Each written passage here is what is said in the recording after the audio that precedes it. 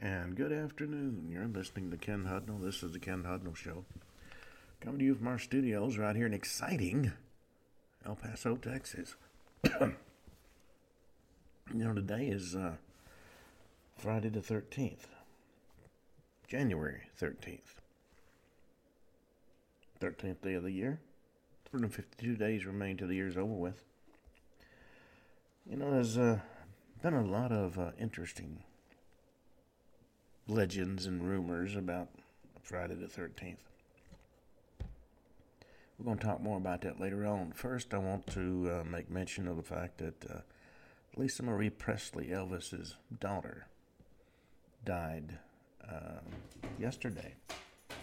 She was found not breathing at her home, taken to the hospital, pronounced dead.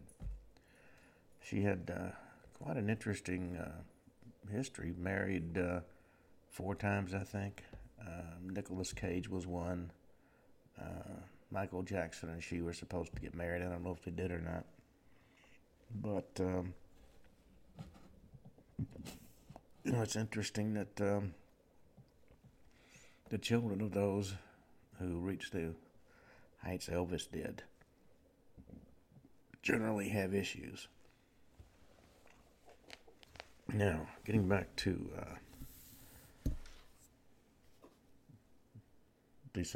January 13th, 27 BC, Octavian transfers the state to the free disposal of the Roman Senate and the people. He got Spain, Gaul, and Syria as his province for a 10-year period. In 532, the Nika riots break out during the racing season at the Hippodrome in Constantinople as a result of discontent with the rule of the Emperor Justinian. Those in power seem to forget they serve at the pleasure of the people. And our current leaders ought to remember that. In 1908, the Rhodes Opera House fire in Blairton, Pennsylvania, killed 171. 1910, the first public radio broadcast takes place. A live performance of the operas Cavalleria Rusticana and Pagliacci is sent out over the airways from the Metropolitan Opera House in New York. Then in 1915, a 6.7 Avezzano earthquake shakes the province of L'Aquila in Italy with a maximum Mercalli intensity of 11, which is considered extreme. Killed between 29,978 and 32,610 people. 1920, the Reichstag bloodbath of January 13th, the bloodiest demonstration in German history, took place. 1935, a plebiscite in Saarland shows that 90.3% of the people that voted wished to join Nazi Germany. 1939, the Black Friday bushfires burned 20,000 square kilometers.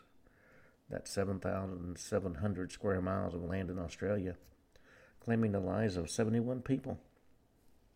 1942, Henry Ford patents the soybean car, which is 30% lighter than a regular car. Imagine that, running on soybeans. 1942, first use of an aircraft ejection seat by a German test pilot in a Heinkel HE-280 fighter jet. If the Germans could have gotten their various inventions into production, they would probably have won the war. 1950, British submarine HMS Trucimet collides with an oil tanker in the Thames estuary, killing 64. 1950, Finland forms diplomatic relations with the People's Republic of China. 1951, the First Indochina War. The Battle of Vinh Yin begins. The 1953, an article appeared in Pravda accusing some of the most prestigious and prominent doctors who were mostly Jewish in the Soviet Union of taking part in a plot to poison members of the top Soviet political and military leadership. One thing about the Soviets, they announce what they're going to do, which they believe gives them justification to do it. The 1978 U.S. Food and Drug Administration requires all blood donations to be labeled, I can't talk, paid or volunteer in regard to the donors. 1982, shortly after takeoff, Air Florida Flight 90, a Boeing 737 jet, crashes into Washington, D.C.'s 14th Street Bridge and falls in the Potomac. Kills 78 people, including 4 motorists. 1985, a passenger train plunges into a ravine in Ethiopia. Kills 428 in the worst railroad disaster in Africa. Let's see.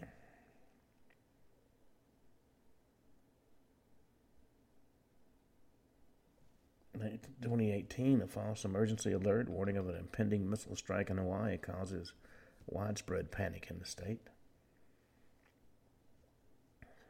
2012, a passenger cruise ship, the Costa Concordia, sinks off the coast of Italy due to the captain, Francisco Satino's negligence and irresponsibility.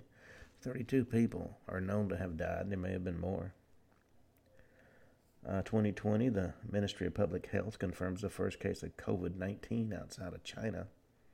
And that was in Thailand, by the way. 2021, on this date, outgoing President Donald Trump is impeached for a second time on a charge of incitement of insurrection following a January 6th Capitol attack that happened on a week before this.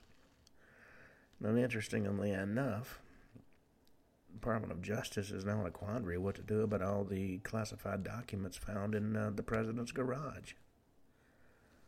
Of course, he has an explanation for everything, don't you know? They were planted by Donald Trump, and I can picture Trump crawling through a window carrying a bag full of classified documents. Sheesh. All right, we have been talking about January 13th and the fact that it's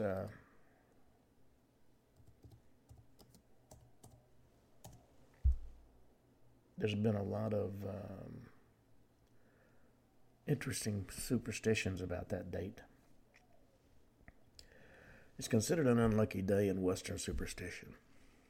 It occurs when the 13th day of the month in the Gregorian calendar falls on a Friday, which happens at least once every year but can occur up to 3 times in the same year. For example, 2015 had Friday the 13th in February, March, and November. 2017 through 2020 had 2 Friday the 13ths. 2016, 2021, and 2022 had just 1. And 2023 and next year, 2024, will have 2 Friday the 13ths. And it occurs on any month that actually has the first day falling on a Sunday. Now, according to folklore, unlucky nature, the number 13 originated with the Norse myth about 12 gods having a dinner party in Valhalla. The trickster god Loki, who was invited, arrives as the 13th guest and arranged for Hur to shoot Balder with a mistletoe-tipped arrow.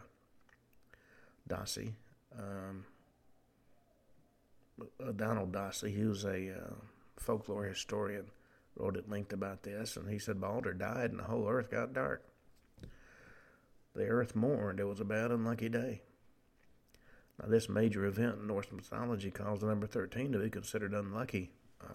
After that, superstition seems to relate to various things, like the story of Jesus' Last Supper and the crucifixion, in which there were 13 individuals present in the upper room on the 13th of Nisan, Maundy Thursday, the night before his death on Good Friday.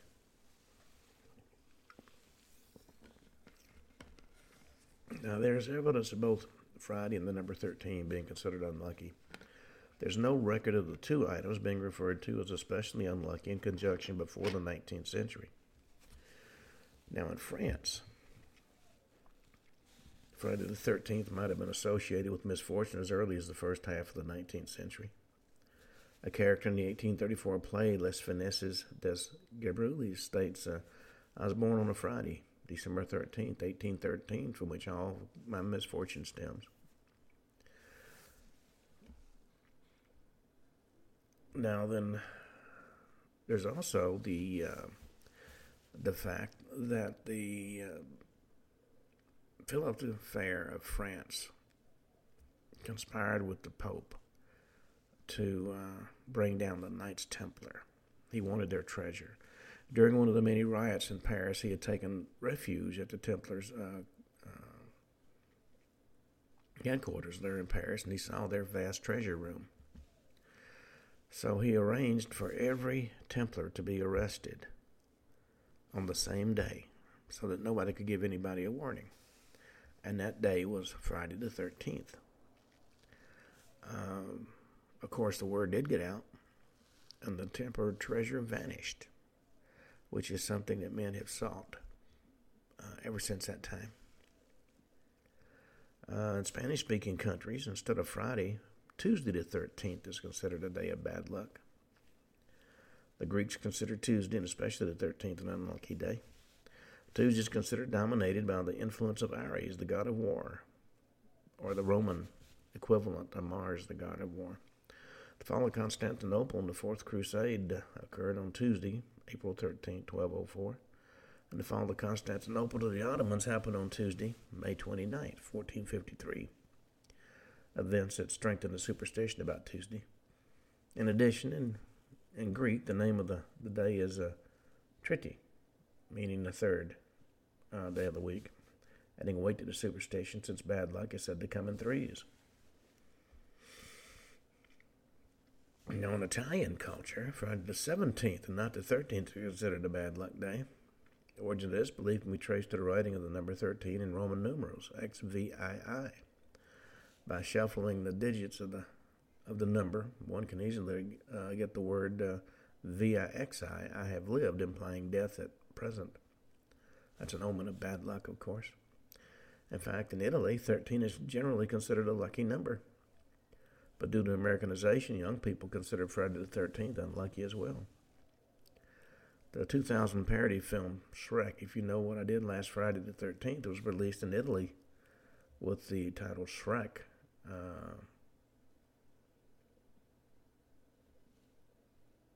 I can't begin to pronounce it. Now, according to the Stress Management Center and the Phobia Institute in Asheville, North Carolina, the organizations we have, don't you know? An estimated 17 to 21 million people in the U.S. are affected by a fear of this day, making it the most feared day in Dayton history. And some people are so paralyzed by fear they avoid their normal routines in doing business and take flights or even getting out of the bed. It's been estimated that $800 to $900 million is lost in business on this particular day because nobody's doing anything. Despite this, representatives of both Delta Airlines and Continental Airlines, the latter now merged into United Airlines, stated that the airlines don't suffer from any noticeable drop in travel on these particular Fridays. In Finland, a consortium of governmental and non-governmental organizations led by the Ministry of Social Affairs and Health promotes the National Accident Day to raise awareness about automotive safety, which always falls on Friday the 13th. The event's coordinated by the Finnish Red Cross been held since 1995. A study by Scanlon, Lubin, Scanlon, and Singleton attracted attention from popular science literature as it concluded that the risk of hospital admission as a result of a transport accident may be increased by as much as 52% on the 13th. However, the authors clearly state the numbers of admission from accidents are too small to allow meaningful analysis, and subsequent studies have disproved any correlation between Friday the 13th and the rate of accidents. But at the same time,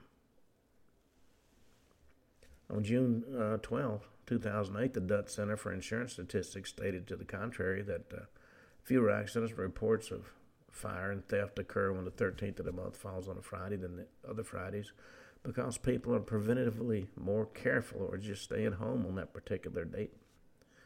Statistically speaking, driving is slightly safer on Friday the 13th, at least in the Netherlands in the last 2 years.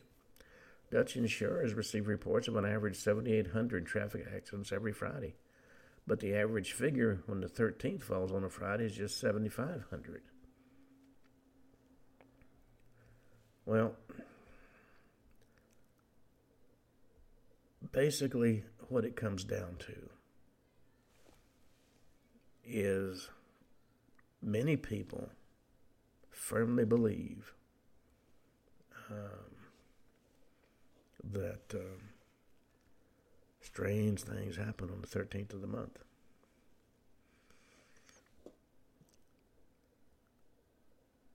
Now, there was a movie a number of years ago called Friday the 13th. It's a story about a group of teenagers who were stalked and murdered while trying to reopen a summer camp at Crystal Lake. Interestingly enough, that film is based on the real-life murders of 3 teenagers at Lake Bottom in Finland. Truth is sometimes much stranger than fiction. All right, on that note, we are going to go back to our UFO topic that we talked about.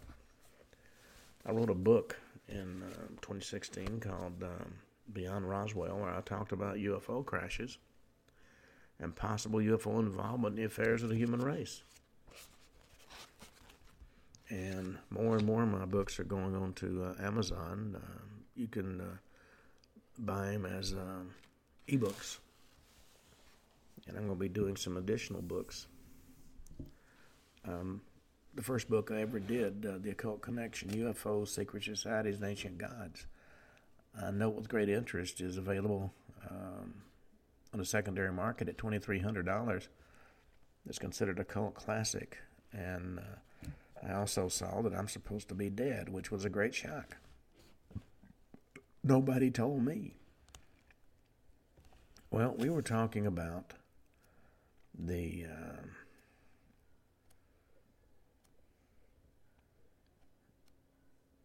Aztec UFO crash, which many people say is a hoax. The dilettantes who have taken over the Roswell UFO conference have said it's a hoax, and of course they know because they're the experts. But when there were a number of witnesses who arrived at the crashed UFO, and in fact crawled over it and around it, and they talked about the fact that the site was visited by a helicopter. Now, at the time of that crash, which I think was 1948, the Sikorsky helicopter by Igor Sikorsky had only been in production 4 years. So the government had got the most advanced technology they could find in their attempt to deal with the UFO enigma. Now, we talked about the fact that there were 2 oil men who arrived at the scene. One was Doug Nolan, and he talked about the helicopter that showed up and circled the crash site and took off to the northeast. Ignoring the orders of the police officer to leave the area, Bill Ferguson got a long pole from one of the trucks and was poking around inside the craft. To everybody's surprise, he activated something, and a door or walkway into the craft opened up, and several of the witnesses looked inside to see if there was anybody needing any help. It was reported that the bodies were charred a dark brown and showed no signs of life. And Nolan remarked that it didn't appear the bodies had a dark skin, but that they'd been exposed to tremendous heat. And this was a sensational story, and one many sophisticated people who were not there find impossible to believe. And it's always interesting, the ivory tower scientists make their pronouncements based on their beliefs, not on facts. Now, a military security team arrived at the scene in just a few hours. Doug Nolan called it late morning, and that team took charge. The members were older and acted as if this recovering the flying saucer was something that they did routinely. The question on everybody's mind is, where did they come from? I mean, this was a desolate part of the country at that particular point in time. On later question, nobody really knew what branch of the service these security personnel came from, as their uniforms didn't have any of the normal patches, and their vehicles weren't marked. A security team took charge, and a somewhat forceful manner. All records were divided into groups, asked their names, addresses, and why they were at that location. And once they got this information, the witnesses were sworn to secrecy and then ordered away from the area. Now, a few hours later, a team of scientists arrived on the scene. They'd flown in to Durango, Colorado, and been shuttled to the site, probably by bus or auto. After marveling at the uniqueness of this circular craft, they set about gaining entry. Again, using a pole, they gained entry by widening a cracked porthole, pushed a button or lever, and a door opened up in the side of the craft. That was according to Scully. Most of this was narration, hearsay, and undocumented, and sounds kind of like a science fiction movie. Now, Scully reported he obtained his information from Silas Newton, an oil man and investor, and from a mysterious Dr. G. He further explained Dr. G was really a composite of 8 scientists who were at the crash site, some of whom Scully talked with. Dr. G was revealed to be an Arizona magnetics engineer who was an associate of one of the 8 scientists, and the other names were never revealed. That's one of the interesting things. Those in a professional capacity don't want to be associated with what they call pseudoscience, like UFOs. By a strange turn of events, Scully's story was sought after by a San Francisco journalist by the name of Khan, who wanted to buy Scully's story. Scully refused to sell it, and Khan turned jealous and vowed to get Scully for not cooperating. So he reported Scully to the FBI and other government agencies, and he wrote an article for True magazine and labeled Scully's story as a hoax. And that's how the idea got started that the Aztec crash was, in fact, a hoax. Khan also prevailed on the Denver DA to charge Scully with a crime fraud. Trial ensued, and Newton, Scully, and Dr. G were convicted by a jury. They paid court costs and got no other penalty. Federal government declared the whole case a hoax. So that pretty much put an end to it. The story died, just like Roswell died after the Army said the crash in Roswell was a weather balloon. The public, including many UFO researchers, accepted the verdict of the government and labeled this a hoax, and everybody thought the case was closed. Well, for the record, Newton, Gabauer, who was Dr. G, and Scully maintained for the rest of their lives that they learned the truth about UFOs and shared it with the public who deserved to know. In 1981, an aerospace engineer by the name of William Steinman decided to take a look at the Aztec case.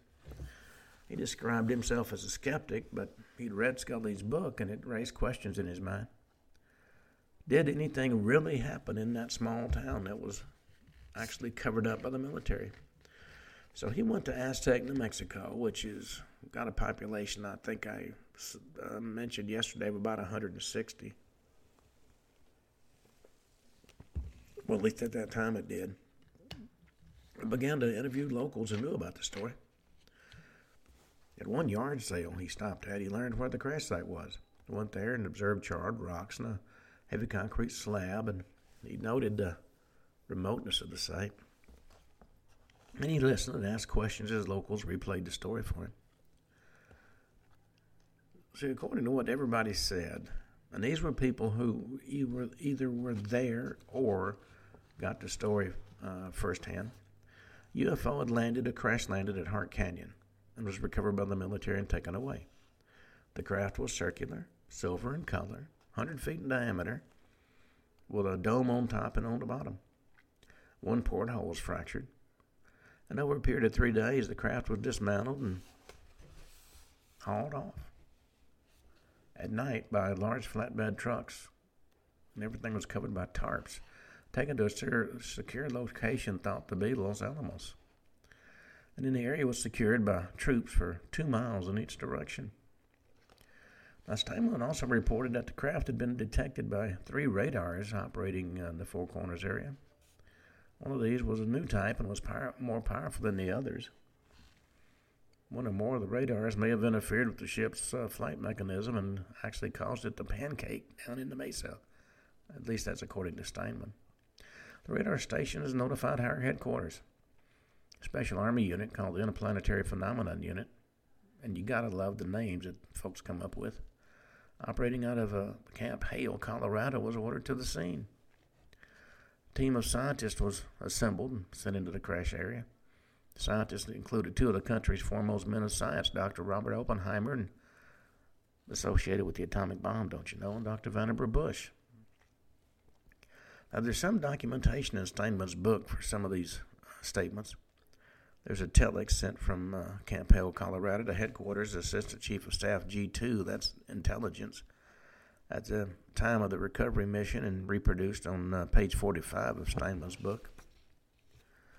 And it says, basically, flying object of unknown origin recovered near Aztec, New Mexico. Craft approximately 100 feet in diameter, 36 feet high, one window, port blown, bodies on board, all occupants dead, 4 foot high, oversized heads. The craft has a metallic skin, thin as newspaper, but too tough to penetrate by conventional tools. Property was published from locals in order to facilitate transporting of the craft to base.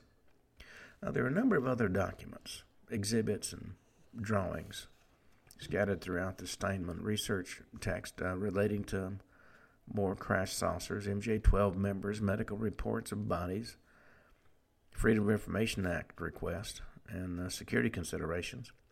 On the whole, good documentation, but often hard to read, assimilate, and connect up to the text. It's a research book, not a relaxed reading book. Now, the scientists who leaked the whole Aztec story to Dr. G. or Leo Gebauer, according to Steinman and Wendell Stevens, who published the book, is named in and pictured in at Crash in Aztec. Stevens also had been researching the case. As readers of the Star Beacon well knew, the whole UFO field is complicated and infused with disinformation and secrecy. And much of the story is classified top secret or above and remains classified to this day, which is an interesting result to a hoax, don't you know? Steinman wrote to another scientist, Dr. Robert Sarbacher, who served on various boards and committees with Dr. Bush and other scientists who were believed to have been at the crash site and participated in the recovery. Steinman sought information from Sarbacher by letter and phone about the crash of 1948. Eventually, Sarbacher responded. He said the crash was real, and Doctors Bush, Oppenheimer, and John Van Neumann, the country's most famous mathematician and computer designer, were present at the crash site, he said.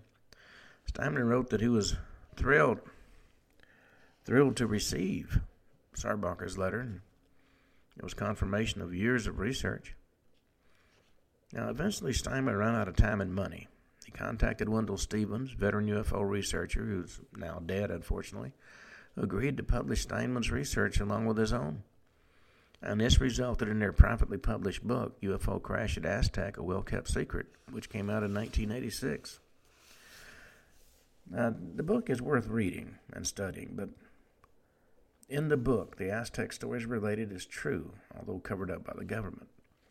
However, I have to admit the book is truly fascinating in the amount of detail that's presented, an unusual amount of detail for a topic that is been labeled a hoax. Steinman ended his first research trip to Aztec by reporting on the large black helicopters that followed him as he pursued his research and flew over his house in California when he got home. Now, keep in mind, there's been a lot of stories about black helicopters. Quite often when they're seen, they don't have any markings. You don't know who sent them or what they're there for. But there's no question they do exist. Now, from Aztec, let's go to Horse Springs, also known as Magdelena. You know, around the 4th of July every year, Roswell, New Mexico hosts a UFO festival built around the Roswell incident. Months before the event, which is always held the 4th of July weekend, the motels in and around Roswell can be sold out. And these festivities normally include a parade, film festival, rock concert, costume contest, bicycle run, and a glow-in-the-dark golf tournament. Any spare time the visitor could have had be spent at the 2 UFO museums, And any spare money can be spent for T-shirts and toys and gimmicks and statues that only the out-of-limited imagination can curb. And the dilettante, of which there are many at the Roswell UFO conference, gets to strut his stuff and talk about how great a researcher he is and how brilliant his 2 or 3 books are.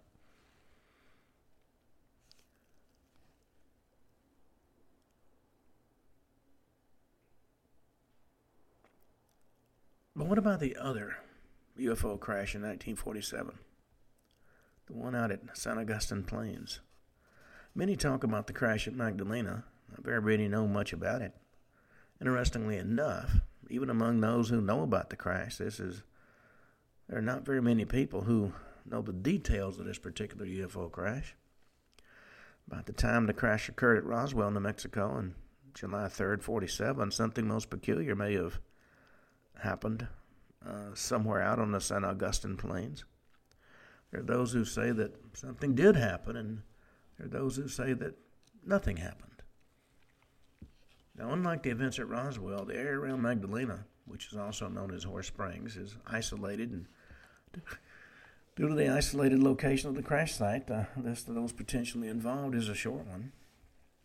Some of the better-known witnesses to this particular event are Barney Barnett, a longtime resident of Socorro who worked for the Soil Conservation Service. He died around 1969, and he was very well thought of and respected by everybody who knew him, many of whom are still living in the vicinity.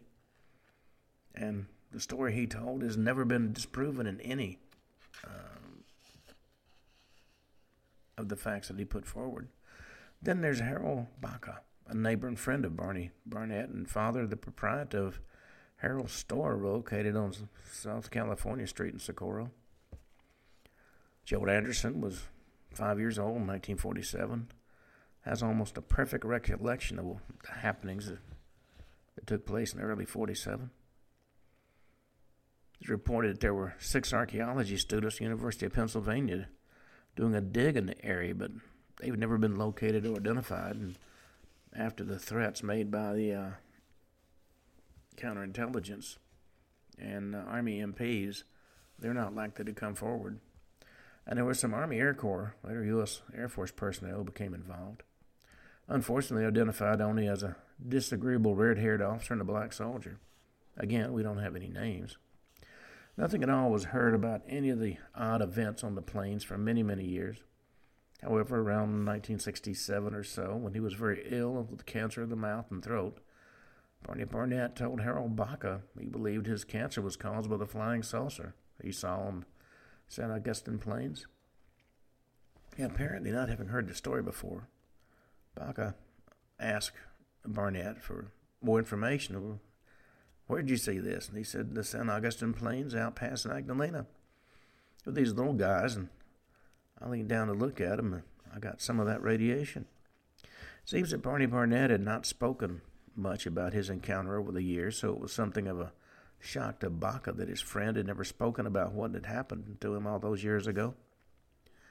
Charles Berlowitz and William Moore wrote a book called The Roswell Incident, which includes an interesting account of Barnett's encounter. You can find it on pages 57 to 63, in which Barnett is supposed to have told several people about it in the 50s. According to Berlitz and Moore, on or about July 3rd, Barnett was out working near Magdalena and came across a large metallic object with some not exactly human dead bodies lying around the craft. He described the bodies as having large, round, hairless heads and small eyes. He also said there were others present. He stated among the staff members of this, one more time. He stated that among the small number of people present when he discovered the craft were some archaeology students who might have been from the University of Pennsylvania or the University of Michigan. A short time later, he found the crash saucer. All were escorted away by Army Air Corps personnel and cautioned strongly not to say anything about what they'd seen to anybody for any reason. Later, Gerald Anderson came forward in 1990 after viewing a segment of Unsolved Mysteries telling about the UFO said to have crashed in the San Augustine Plains. He was 5 years old in 1947 and claims to have been with his father, his uncle, his cousin, and his brother on a summer morning when they came across a silver object stuck in the ground at a weird angle. Later in 1990, can't read my own handwriting, Gerald picked out a small hill on Dave Farr's land east of Horse Springs and declared this was the place where he and his relatives had found the crashed UFO.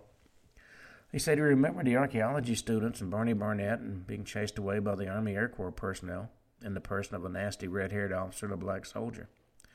He also reported that 2 of the 4 aliens found around the craft were alive at the time he saw them.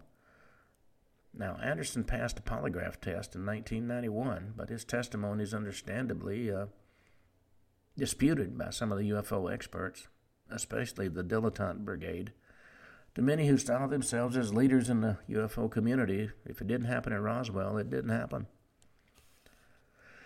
Now, readers and listeners should also note that Barney Barnett makes no mention of the Anderson family's presence, though Anderson stated he remembered Barnett. In the book called Crash at Corona by Stanton Friedman and Don Berliner, written in 1992, there's a discussion of Anderson's account on pages 89 to 97 and 105 to 108. Stanton Friedman has done some research on the incident at Horse Springs, as have several other UFO experts. But as near as I can determine, the lengthiest research as yet unpublished was done by Victor Golubik.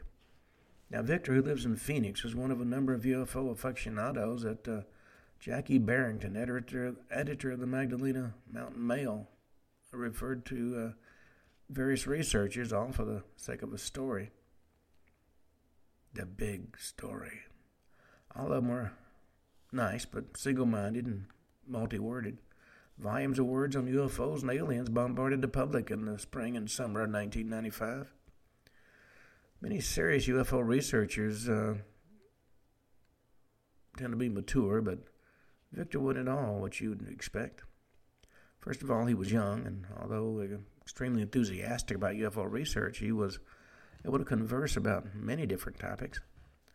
Unlike the author of a number of books published regarding the Roswell crash, Victor doesn't seem to have a theory into which he and the bends and crashes the facts to prove he's correct. Like a few of the more serious researchers, Victor would love to find evidence of a UFO crash here, but he's equally open to the possibility that it never happened. On July 3rd, 1995, he and a friend drove down Route 12 to the place near Horse Springs identified by Gerald Anderson. Now, Victor had already obtained permission from Dave Farr to enter his land, and just north of Horse Springs, they turned east on a dirt track. Then they got to a hill on the left, and Victor said, "This is it." Hill looked much like any other hill with a few trees. Nothing to say it was or wasn't witness to something fantastic. The location was surprising because if this was the place, it would be most unlikely for anything to have crashed there without everybody in Horse Springs knowing about it. Previously, the two had spoken with several people who had resided in the Horse Springs area in 1947, and none mentioned anything unusual that happened that summer. Several did remember a plane crash by the Armijo's old Horse Springs store somewhere around 1945, and nobody could pinpoint the exact spot or the exact year, but one individual interviewed had a distinct memory of going to see the crash plane. Said it was a military plane and the pilot was dead. Now, that site, which the two examined, yielded nothing, but logically 50 years can wipe away a lot. The Air Force was a presence in Catherine County during the late 40s, or the Army Air Corps, staffing what they said was a radar tower on the road to the Marvin Aki Ranch. People remember seeing Air Force vehicles on the road. Nobody reported seeing one carrying the bodies of the extraterrestrial kind. From Quamato to Reserve to Datil and Socorro, and person by telephone, Victor interviewed people who had lived there during those years. Infinitely patient, he was willing and eager to spend hours listening to people talk on all kinds of subjects, and gradually he'd lead them back to the subject he wanted to talk about. He'd return a few months later to talk to them again and telephone at intervals to see if they remembered anything else. With the aid of his computer and out-of-town phone books, he tracked down people all over the country. Tracked them down, talked to them, and found nothing really conclusive regarding the St. Augustine UFO crash. He said these sources are not named in this unscientific article because they never mentioned any intent to publish our findings. We were just making inquiries. There are many fascinating tales handed down over the years, but no first-hand information. Quamato, a resident, did report meeting a visitor in 1946, a year earlier than the famous crash, who said, I just stopped in Magdelena and there's a thing from space. There's people in it, and they say one of them's still alive. One Quamato resident knew a man in Mangus who saw a shiny thing in the mountains one summer in the late 40s. A few Oregon residents recall hearing about the incident. Just that there was tracks, said one. From another, there were strange people. They were moving. It looked like a plate. They admitted this was hearsay. They didn't necessarily describe it. Most remembered first hearing about the UFO crash in the 80s when the investigators started appearing in Catherine and Socorro counties. Must be people and out there who saw and heard something in the 50s or before, but the question is, where are they? After a respectable amount of research, there's few answers about this crash, though there are a great many questions. Did Barney Barnett, whose soil conservation work usually took him west from Socorro, go east that day and come across the Roswell UFO crash? Could the crash Barnett saw have been the main part of the crash that also left pieces at Corona? Did the crash occur in the St. Augustine Plains, but not near Horse Springs? Remember, Harold Baca quotes Barney Barnett as saying out past Magdelena. Now that means on the way to Natal, but closer to Magdelena. Describing Horse Springs, one would more likely say south of Natal. And there's some support for an incident in Magdelena. Not evidence, mind you, but support. There's hearsay that supports the story. According to Magdelena residents, the UFOs purported to have crashed about 15 miles west of Magdelena, possibly around Wolf Well or Trace Montanus. But a man from Socorro says Barney Barnett told his father that the crash occurred somewhere between Natal and Horse Springs. So who's telling the truth? Both could be. There may have been two crashes, or neither could be telling the truth. Depending on who you believe, the story does have fascinating possibilities. Well, from Horse Springs, let's go to San Antonio, New Mexico. That's a small, sleepy New Mexico town located just off Interstate 25 between Las Cruces and Socorro. It's the home of the world-famous Al Cafe, purveyors of the best hamburgers to the known world, and I know I've eaten there many times. Now, there's a story relating to a UFO crash in San Antonio, New Mexico, that dates to 1945.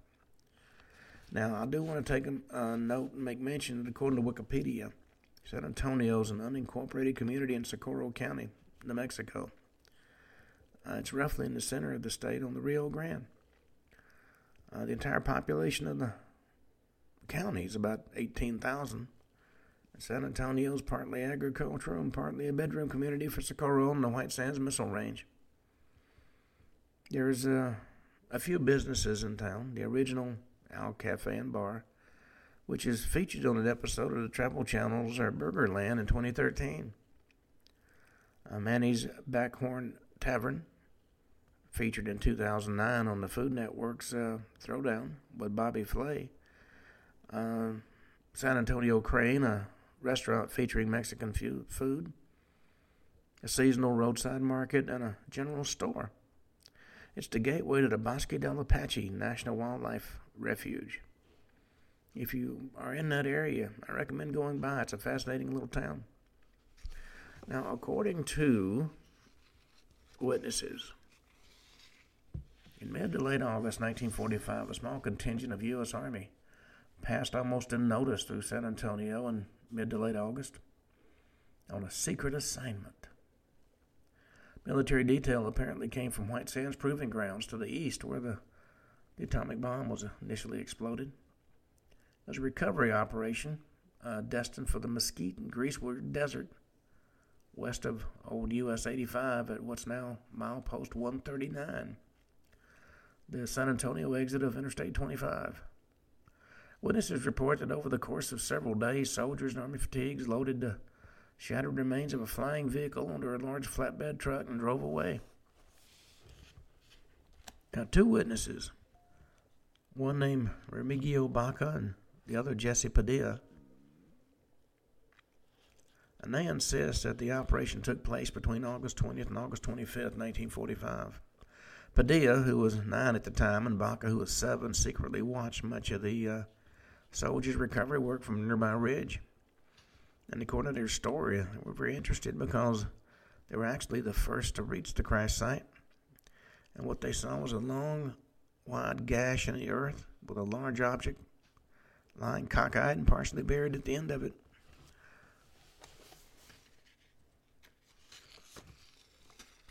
Surrounded by a large field of debris. They believed then and believe today that the object was occupied by distinctly non-human life forms that were alive and moving about on when the two boys arrived minutes after the crash. They reported their findings to Jose Baca's father, Jose Padilla's father, Faustino Padilla, on whose ranch the crash had occurred. Shortly afterwards, Faustino got a military visitor asking for permission to remove the object from the Padilla's property. The Army told the public nothing about it and told the Padilla family it was a weather balloon. And that was according to Remy and Jose, now in their mid-60s. And I actually got a chance to talk to them. And the two men insist the Army went to great lengths to keep the operation under wraps, even concocting a cover story to mask their mop-up operation on the ranch. During their school years, Jose and Remigio, who were best friends, would sometimes whisper about the events of that August, which occurred before any of the other mysterious UFO incidents in Mexico were reported, but they didn't tell others about it on the advice of their parents and a state policeman friend. The significance of what they saw grew in their eyes over time as tales of UFOs and flying saucers multiplied across the country, especially in a band across central New Mexico. Among the most prominent sightings was Socorro police officer Lonnie Zamora, which happened April 24, 1964. There was an on-duty report of a manned UFO just south of Socorro, less than 10 miles north of the heretofore unnoticed 1945 Padilla Ranch crash. Jose and Remigio had long gone from the area by that time. UFOs and flying saucers hit the news, and although both kept up with the Socorro County events, they lost contact and never discussed the emerging phenomena with each other. Remy moved to Tacoma, Washington while still in high school, and Jose to Rowan Heights, California. And then 2 years ago, more than 40 years apart, they met by chance on the internet while tracking their ancestry. It was in their interest in the most intriguing event of their childhood was rekindled. Now, during some of the conversations, Remigio and Jose decided to tell their story to veteran news reporter Ben Moffin, a classmate in San Antonio grade school who they knew shared their understanding of the culture and ambiance of San Antonio in 40s and 50s, and who was familiar with the terrain, place names, and people. So Moffat wrote a story. And the story is quite interesting. Now, all these stories, copies, can be found in my book, Beyond Roswell. And there's a lot beyond Roswell that nobody's talked about in the past. Now, according to this story by Ben Moffat, and I'm going to do it verbatim, the pungent but pleasing aroma of greasewood was in the air as Jose Padilla, age 9, and Remigio Baca, age 7, set out on horseback one August morning in 1945 to find a cow that had wandered off to have a calf.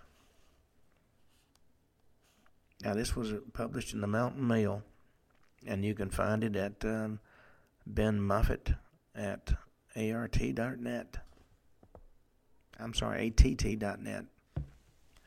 The scent of the greasewood, more often called creosote bush today, caught their attention as they moved away from this tiny settlement on their horses, Belly and Dusty. Creosote scent's evident only when it's moist, and its presence on the wind meant some rain was somewhere nearby. As they worked the draws on the Padilla Ranch, they were mindful of flash flooding, which might occur in Walnut Creek or some of the side arroyos if there was a major thunderstorm upstream. Gully washers aren't uncommon in late summer in the northern stretches of the Chihuahuan Desert of central New Mexico, especially along the foothills of the Magdelena Mountains looming to the west. Now, despite minor perils associated with being away from adults, it was a routine outing for Jose and Remy. It wasn't odd to see youngsters roam far afield doing chores during the war years. According to Jose, in a recent interview, he said, "I could ride before I could walk. We were expected to do our share of the work.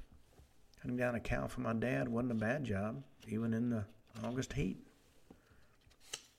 At length, they moved into terrain that seemed too rough for the horses' hooves, and Jose decided to tether them, minus their bridles, allowing them to graze.